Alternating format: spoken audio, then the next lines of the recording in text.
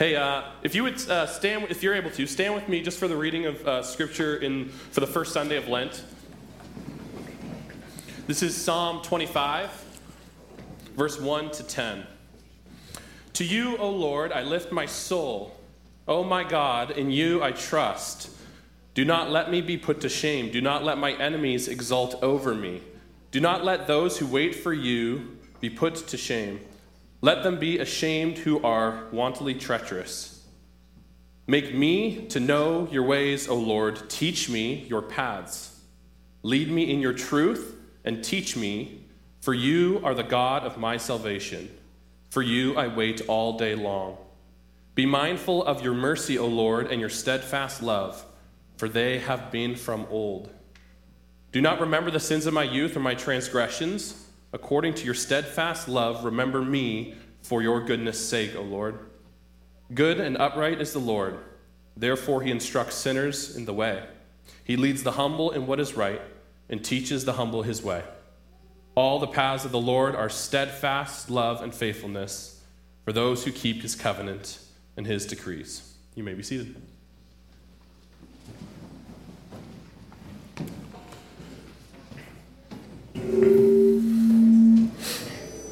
You just may need to take this out of the monitors. We're trying some new things and playing around with things, so thank you for your patience. Growing up in a secular culture like the one that we live in today, the concept of the presence of God has been detached from my reality. It's felt detached from reality at best, and at worst, it's felt like Christianese jargon. To start, by definition, a secular culture means that the reality of God in our culture is not assumed. That's what secular means. And we do live in a secular culture. In a religious culture, like most cultures have ever been and most societies have ever been built on, at least those that have lasted, in a religious society or culture, the assumption includes the reality of God. The fundamental basis of truth and morality and goodness is assumed to come from God, or something that group of people in their language calls God. The question for a religious society is less, is there a God, and more, what is God like? In a secular culture like ours, the burden of proof has always been on those who profess faith or belief in God's existence. It used to be the other way around. You'd have to give a really good reason to suggest that there is no God. It was self-evident. It was plain. It was obvious. Today, it's the opposite reality. You seem to need to come up with a good reason to have faith at all. And in public life, it seems like nobody has time to consider the ideas and consider the options, to consider the evidences of God or of faith. We've moved on from that in our public conversation. I think people just don't want to be bothered with it. We don't have the courage, or we don't have the time to press in and to wrestle with. Which means that the idea of God's presence, the language of God's presence, the concept of God's presence is something that only really gets talked about in religious communities, in gatherings like this. You don't hear it talked about much elsewhere. As a matter of fact, in the culture that we live in, it's even considered rude to bring it up at work or over dinner conversation. Like, when was the last time that you talked to your kid's school principal and asked them about the presence of God in their life? You probably haven't, or their teacher, and they probably haven't said to you that we're doing this because God says this or suggests this, right? They're not thinking through that framework. We're not talking about that at all. You're not going to your doctor and asking your doctor about his prayer life, and you're not hearing from your doctor anything about your faith or anything about the reality of God and the way he uses people and works through circumstances to bring about some goodness and potential healing. We don't talk about it much with our friends. We feel awkward even talking about it with our family. And we definitely don't talk about it in politics. When was the last time you you engage with a local representative of you at a government level. I engage with them quite often, and the conversation is never how is your relationship with God influencing your policies or the decisions that you're making. That's not even a conversation. As a matter of fact, if you asked our local representative about their relationship with God or the reality of God's presence in their life and how it guides them, leads them, dictates the decisions that they make, he would not be able to give you an answer. I've asked, and it would be difficult to. And that's just the norm. It's not an indictment. That's just the reality of living in the secular West. Is this distracting the echo that's going on, or is that okay? We can make some adjustments. It might be more distracting for me because I'm standing right up here. I don't know if there's a better place to stand. Let me get back. So with that in mind, it makes sense that the idea of God's presence would be handled like people like me would handle it, with a lot of uncertainty or a lot of skepticism. And I don't know about you, but if you're anything like me and you grew up with this very similar background that I did, you would even probably feel and think in your heart, your mind, and your body a sense of skepticism anytime somebody used the language of the presence of God. Santi used it this morning. We sang about it this morning. And if you're like me, there's something in you that is really, really unsure or skeptical, even as those who are the faithful few, quote-unquote, believers.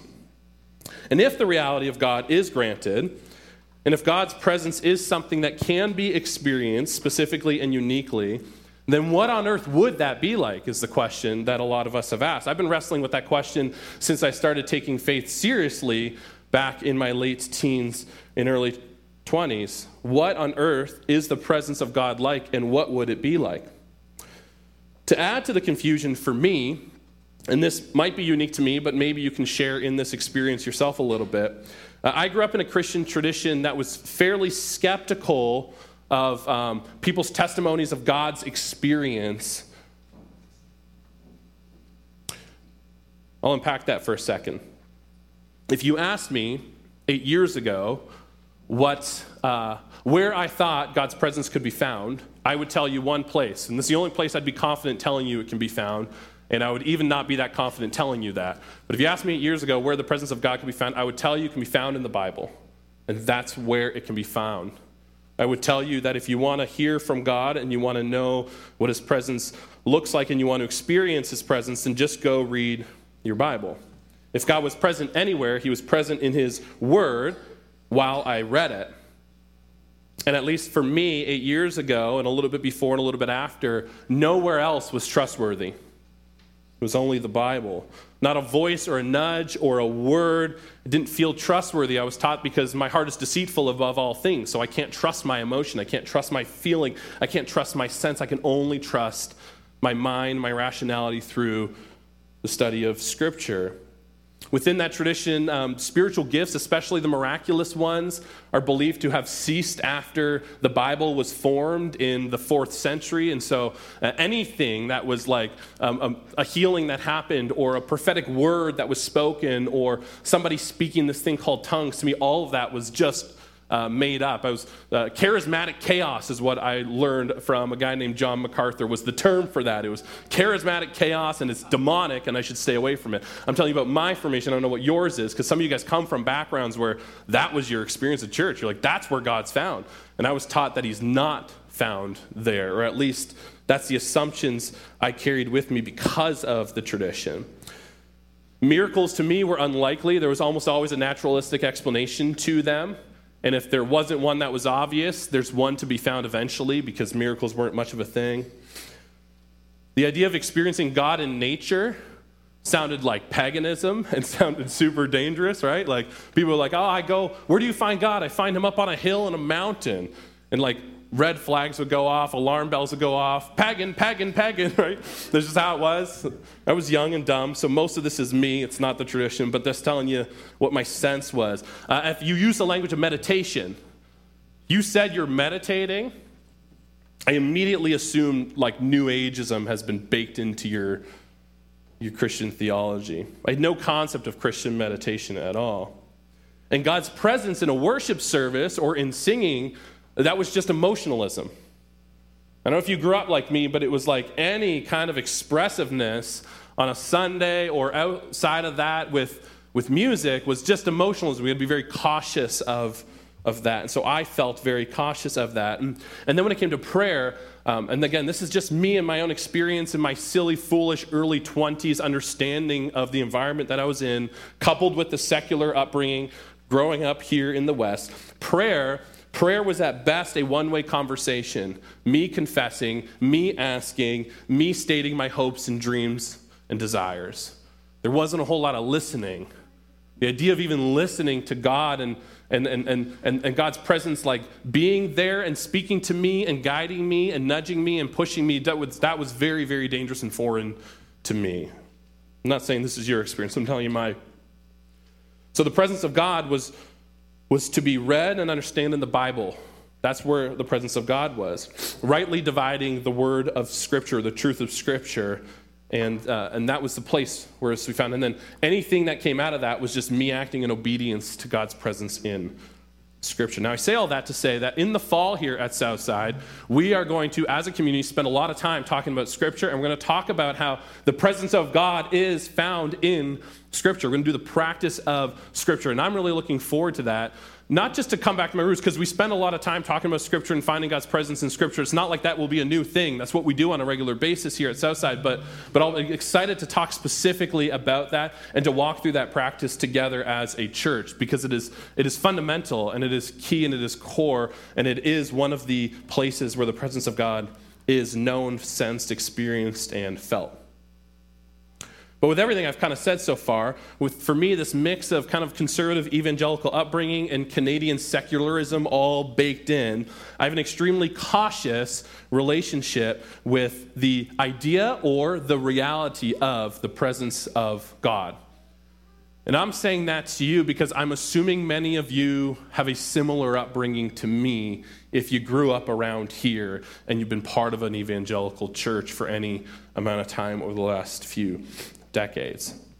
So to use the language of God's presence, with it, when I use it, it carries with it all that uncertainty and all those questions and all that baggage that I just live with in my mind and my heart and my body and even in my bones, like I've said. However, at Southside, we are believing, but not just believing, we are living as though it is true that we are formed into Christ's likeness when we spend time in God's presence. I'm convinced that God's presence is a far more familiar experience than what I thought it was back when I was young, dumb, and 24 or whatever. Some of you are thinking, you're still pretty young and dumb. And you're right. But I'm convinced that it's a much more familiar experience. And I say that to say to people who don't even come from a strong faith background or haven't grown up in church like I have, today I want to be able to invite you into considering maybe the presence of God is more familiar to you than you even realize, and maybe you just have learned to use different language around it. The language that we're using often here at Southside in this season is we want to be with Jesus in order to become like Jesus, in order to live how Jesus lived. And the starting part of being with Jesus is just another way of saying spending time in the presence of God.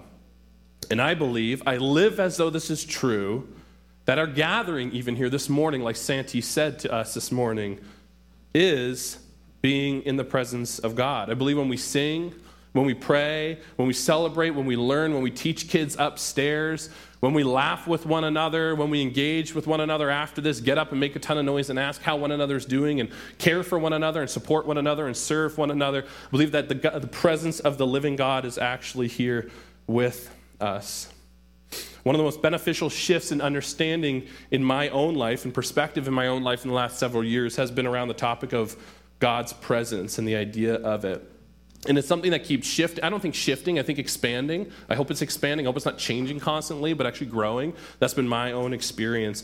And then my hope for the church and our church is that over the next several weeks, and then hopefully forevermore, as we talk about God's presence more specifically on Sunday mornings and throughout our week, that we will start to not only talk about it and think about it, but experience God's presence in a new and refreshing way. I think when we understand it properly or correctly, then we can start to feel it and experience it, and I think that could be a good thing. I hope that we learn a thing or two about what the presence of God may be, but more than anything, I hope that we experience it in a reality. I hope that is actually formational for you, that you feel free to embrace the presence of God and live into the presence of God and trust the presence of God in a way that actually heals you and forms you and shapes you. That's my hope. Because if we just learn about it, we won't be changed. Something that we have to experience. And it's in the experience of it that we truly grow. So this morning I want to open up the conversation, and I want to open it up in a unique way to me. I want to try to connect the universal concept of the divine Logos with the felt experience of God's presence. And if that's meaningless Christianese jargon to you, welcome. I hope by the end of today it's less jargon and more meaningful. In order to do that, I'm just going to invite my friends at the Bible Project to open up this conversation surrounding John chapter 1 and the divine Logos. So watch the TV, and then I'll unpack a few things for us this morning, and that'll be most of the morning.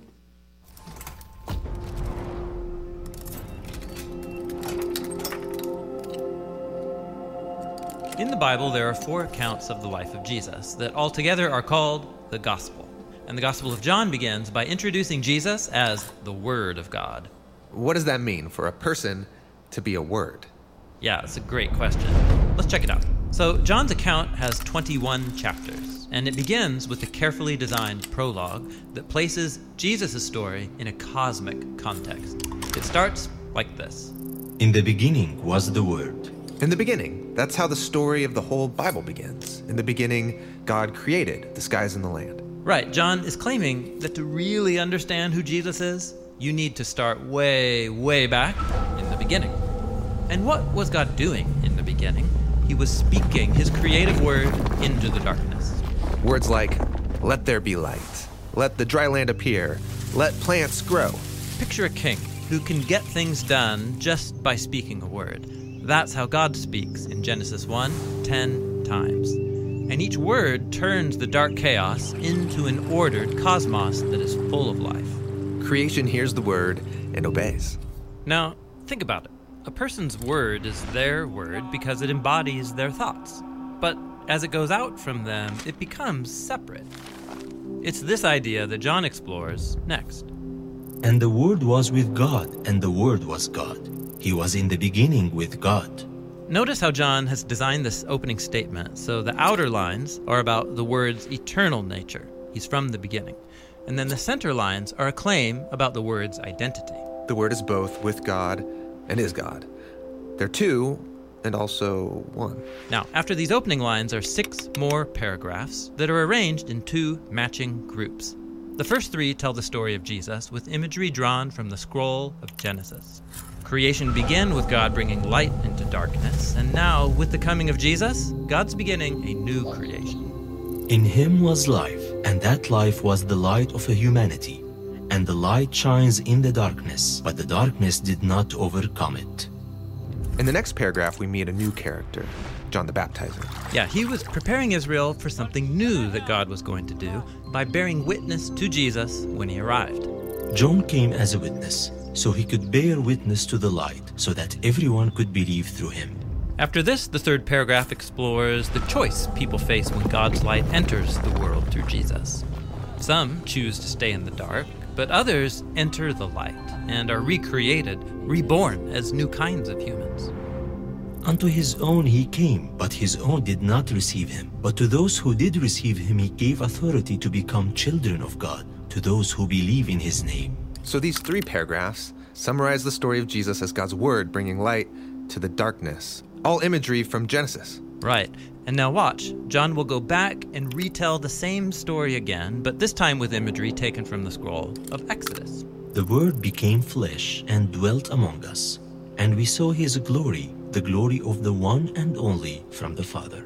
So the eternal Word of God entered into creation by becoming a mortal human named Jesus. And he dwelt among us? Yeah, the Greek word for dwelt is skenein. It means literally to live in a tent. John is comparing Jesus to the sacred tabernacle that Moses built at Mount Sinai, the place where God's glorious presence came to live and unite with his people. So Jesus is a human tabernacle? Yeah, he's the reality to which the tabernacle pointed, the place where God and humanity are united as one. Next, we get another mention of John the Baptizer, who's bearing witness to Jesus, saying, This is the one of whom I said, the one who comes after me actually precedes me, because he was long before me. After this, John tells about how he and his friends actually met Jesus, and how they made the choice to follow and trust him, and so were transformed by his light. From his fullness we all received grace upon grace. The Torah was given through Moses. Grace and truth came through Jesus Messiah. John was an Israelite, part of the family that received through Moses the generous gift of the Torah that shared God's word and wisdom. And now, through Jesus, John and his fellow Israelites have received the ultimate gift of God's truth and love, Jesus himself. and this time God's word isn't written. It's a person. Exactly. Now, to wrap things up, John concludes the prologue with words that echo the opening lines. No one has ever seen God, the one and only God who is in the lap of the Father. That one has made known. So, on the one hand, God is transcendent and above all, totally other. And if that were the end of the story, God would remain distant from us. But then John starts talking about this one and only God who's in the lap of the Father. Yeah, what does that mean? Well, remember in the prologue opening, John used the image of God and God's Word. Now he uses another image of a father whose son is sitting really close. A king and his word, a father and his son, they're both ways of saying the same thing? Right. John wants to make clear that the Jesus he knew was both distinct from God and also God. And as God's word and son and light and glory, Jesus came to make known. Yeah, to make known what? Yeah, exactly. In Greek, John doesn't say, he actually leaves the sentence open. He forgot to finish the last sentence? No, it's on purpose. It's John's invitation to keep reading the story so you can discover for yourself what Jesus wants to make known to you. Ultimately, John sees the whole story of the Bible as an invitation to know and be known by the Father and the Son, who together are the one God. That video is made by our friends at the Bible Project. And Tim Mackey, their resident theologian, does an excellent job unpacking, as well as creating these visuals that are super helpful for you to understand. I want to talk about the Logos just for a little bit this morning, and I want to connect it to the presence of God, and I hope this is useful to you. And we'll do that after the thunder stops upstairs. The Logos, the word Logos, it's a Greek word, and the Greek word Logos means word or reason, but it actually means way more than that.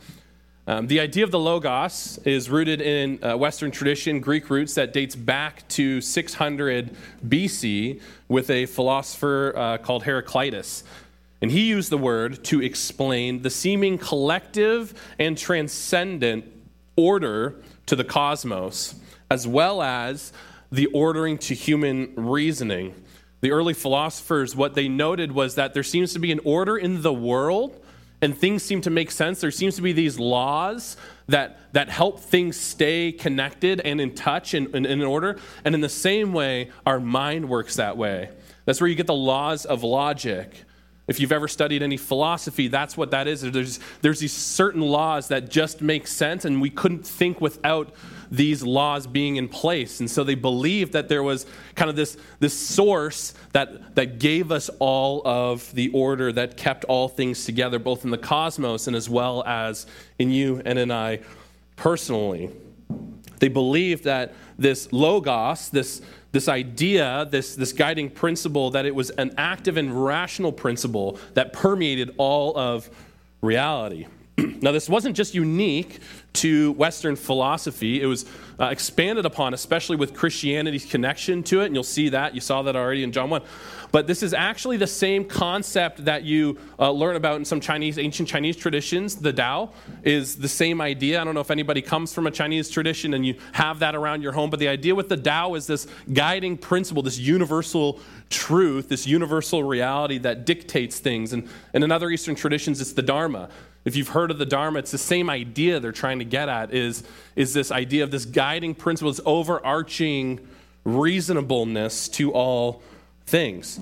And so when you think about the Logos, or you think about the Tao, or you think about the Dharma, what you're trying to get at And the reason is that language can't perfectly get us there. But you're getting at this guiding principle or wisdom as like a transcendent reality, not just like specific to you and your circumstance, but it's a thing that exists that you can grab a hold of and bring down. It's something that exists outside of you that we have access to, and the means to accessing it is the Tao, or is the Dharma, or is the Logos. It's the idea is that order and all order that exists, it exists somewhere outside of you, and it's something to be grabbed a hold of. That we can access a transcendent moral good. That's where we get kind of objective morality from, that what is right, what is good, what is true doesn't live only with you. It's actually outside of you, and it exists for everyone. It's universal. And we have to look for it and point to, and aim towards it and try to find it in order to apply it, because it's not up to you to determine what's good. It already exists. And the idea with the Logos is kind of the bridge between its objective reality and our human experience. That's the idea with the Logos, at least. I want to unpack this a little bit more so you see and understand what their vision for the Logos is, because we don't use this language at all. And we don't even, in the postmodern society, we don't even believe this. We don't even talk like this, like there's some sort of universal wisdom, universal good, universal truth, right? But this is what all humans have believed forever, and this is what every religious tradition is built upon, is an assumption or a belief that does exist, and that the human endeavor is to find that, is to pursue that, is to engage with that for the sake of your own personal and communal thriving. So you can think of the Logos as like the immanent dictator of order and goodness in the world. Or then if you get to personal level, it's within you. It's the ideal that you're constantly striving towards. That's the idea with the Logos. It's something that within you constantly have this vision for what's good, this vision for what's best, and you're striving towards it, or you're aiming at it. It's the thing that gives you meaning to your circumstances. Some people use the language of the Logos as the thing that brings meaning to your pain and suffering, right? I mean, if you've ever experienced pain and suffering and you can't help yourself but look for meaning in it. And you might say these things that you're not even sure if they're true, but they're meaningful and they help. And so the idea there is that within you, your aim at what is meaningful and purposeful and bringing meaning and purpose to the world around you, regardless of your circumstances, that's again baked into this idea of the Logos. And again, that it's a universal thing. It's a universal experience. Nobody escapes it. It's the gentle voice that guides, that nudges, that prompts. That's the Logos.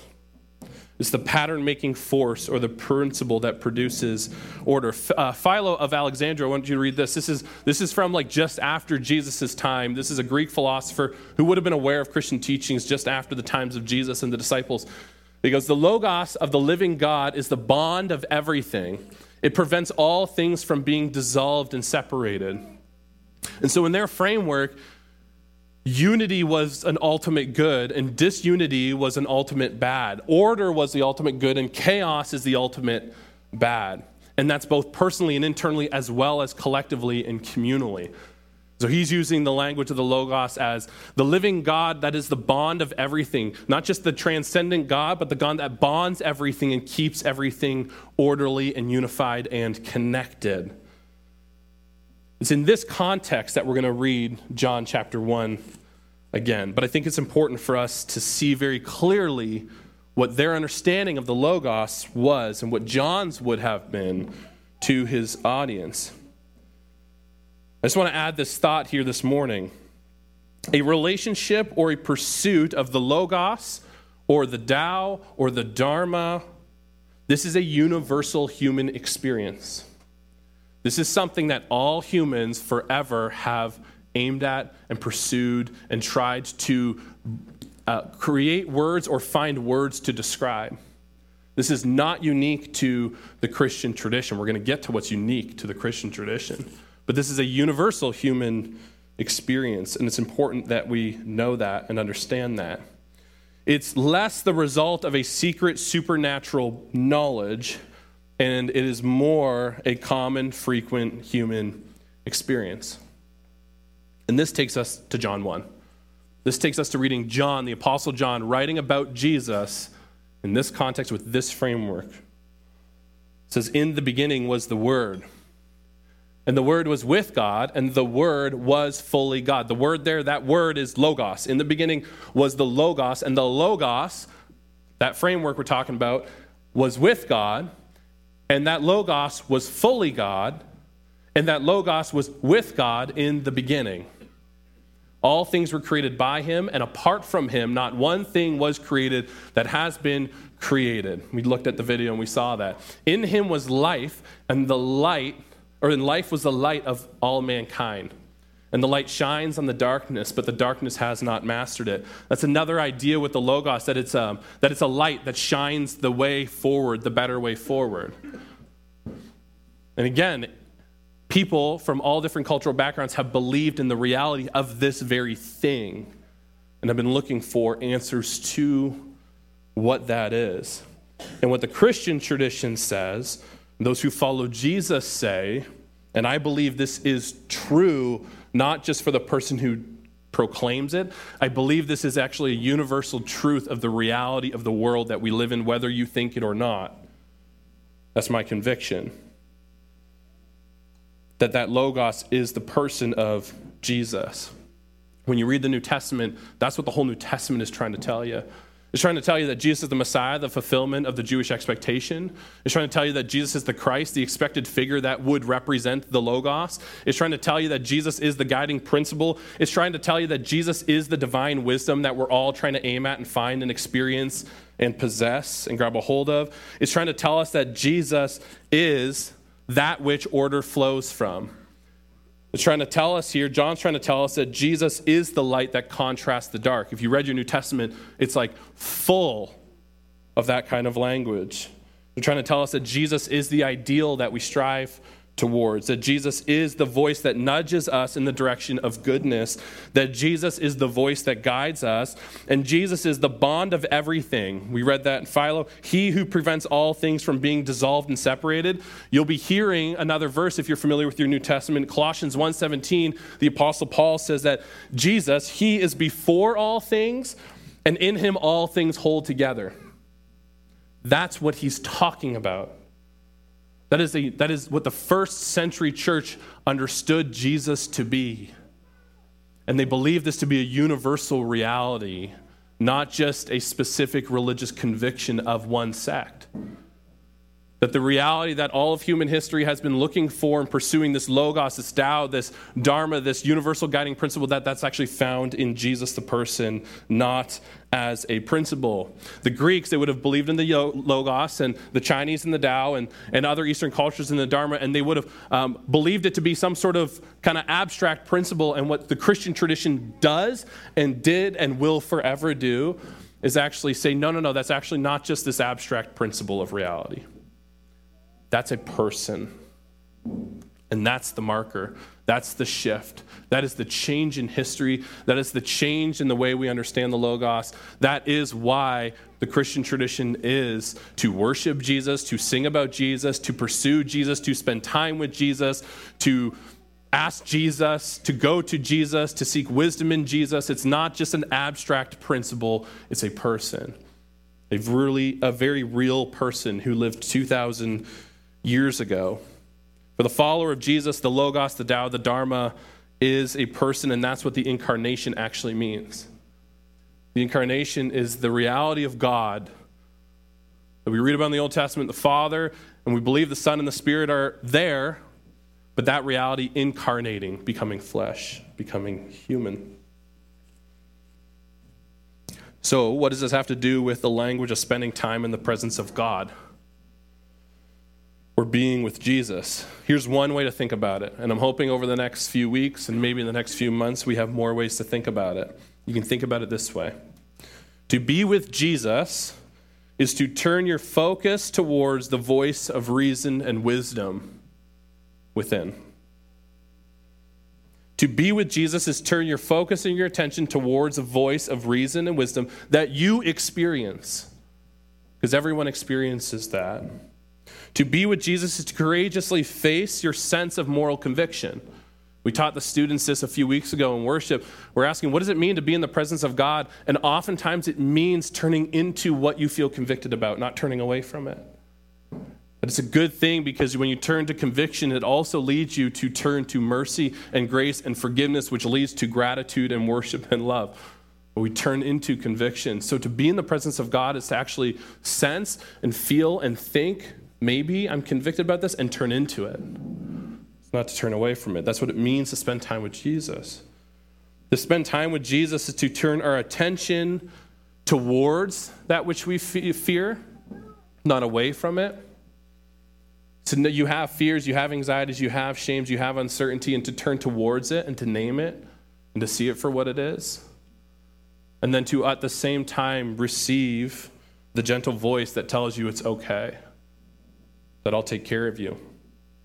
Jesus is the voice that guides us through pain and suffering towards meaning and hope. That's who Jesus is. And if you've experienced that, I want to tell you that is not just your internal conscience. The Christian tradition teaches, and I think history backs it up, that is the actually very voice of God in your life. It's the presence of God in your life. To be with Jesus is to obey that voice that is telling you to do what is good and what is right. To be with Jesus is to set our mind and attention on the ideal. That's what the Logos was. It was the ideal that we strive towards. And what I'm telling you this morning is to be with Jesus and to spend time in the presence of God, according to the New Testament, is to turn into that and look towards that ideal, what that is, and actually aim at that ideal and walk in the direction of that ideal. I'm using language that is familiar to the concept of the Logos because the Bible teaches us, and the New Testament teaches that Jesus is that. And we have to understand what that actually meant in order to actually understand what the New Testament teaches us Jesus is and who he teaches us, who the New Testament teaches us that Jesus is. The reason I want to start with this today is because my hope is that in the next little while, the presence of God becomes more familiar to you. I think we need to demystify the presence of God. Not that it's not a mystery. I just think that a lot of us avoid it or are insecure about it or uncertain about it because we assume that it takes a special knowledge of some sort that you and I don't possess. And you feel uncertain and insecure because you think maybe some people get it and maybe the people who talk about it professionally get it and maybe Santi gets it, but he might have a piece of knowledge that I don't have. And what I want to offer to you as the church is that you actually have everything you need to experience the presence of God. And I think you're experiencing it all the time. You just may not know that that's what it is. You're experiencing conviction. You're experiencing challenges. You're experiencing wisdom that just kind of gets dropped. You're experiencing a sense of moral good and rightness. And you're trying to live into that. That is the Logos. And you may ask yourself, well, maybe it isn't at times, and we'll get there. And we'll talk more about it. But what I wanted to do today was to open up the conversation about the presence of God as something that you can and do experience. It doesn't require a secret spiritual knowledge. It is something that's familiar to you. Now, as we close things out this morning, and my hope is over this conversation over the next several weeks, that we get to unpack this a little bit further and you get to see new angles of it. But I do want to say that the secret spiritual knowledge, in Christian theological terms, we use the language of special revelation. The special revelation is that Jesus is the Logos. That's what the secret knowledge is. The special revelation that we have in Scripture that the rest of the world who's pursuing the Logos and the Tao and the Dharma that they don't have, the special knowledge, the special revelation that we have that is taught to us in Scripture, but more than that, taught to us through the tradition of Jesus and the work that was done on the cross, is that Jesus is that Logos. And in order to better understand and to know what the Logos is, in order to better understand and be able to differentiate and discern, is this God or is this not? Is this the presence of God or is this a demon? Is this good or is this bad? Is this wise or is this foolish? The way to discern that, the way to differentiate, because that should be your next question. I have all sorts of ideas that pop in my head. They're not all good. The way to differentiate that is to look to Jesus, is to turn our attention to the person of Jesus. If Jesus is the Logos, then we need to get familiar with the person of Jesus. We need to orient ourselves in the direction of Jesus. And when we do that, we will be formed into Christ-likeness, and we will live the way that he would live here in Milton. And so in future weeks, I hope we unpack this a little bit further, and we're going to invite some other voices into that conversation. But the question we have to leave with this morning is, Lord, I just want to pray, Lord, if it is true that the sense that we all have, the experience that we all have of looking for what's good and what's right and what's wise and what's noble and what's true, if that general principle and those values that we're trying to follow and aim at is actually you, it's not just an abstract principle or ethic derived from within or ourself, but it's actually universal reality, and that your scripture says that is you actually in us and through us, Lord, then we as a body, we look to you. And we worship by turning our attention in your direction. We do that through prayer together, Lord. We're doing that through singing together. We're doing that through listening to your teaching and serving one another in love and caring for one another and giving generously. Those are all the things that we do to turn our attention back to you, Lord. And I'm asking you, King Jesus, to continue to lead us in the direction of knowing and experiencing and feeling your presence in our everyday, universal experience of feeling conviction and love, forgiveness and goodness, guidance and wisdom. So be with us, King Jesus. We worship you. We live as though you are the Logos. Your scriptures testifies to that and teaches that, and we believe that. And we ask that in special ways that your Spirit shows up and prompts us and guides us and nudges us and makes us feel the love that you say you have to offer. We ask that your Spirit leads us, confirms things, solidifies things, grows us. We're asking that your Spirit actually forms us into your likeness and permeates us with your love, and that we experience that together from one another as we pursue and turn our attention towards you, the divine Logos, the ultimate good, that which mediates between the Heavenly Father, that is all goodness, perfection, morality, truth, and the world that we live in. Thank you, Jesus, for this time together, that we can do that in a small way this morning. Go with us from here. Give us peace and love. In the name of Jesus, amen.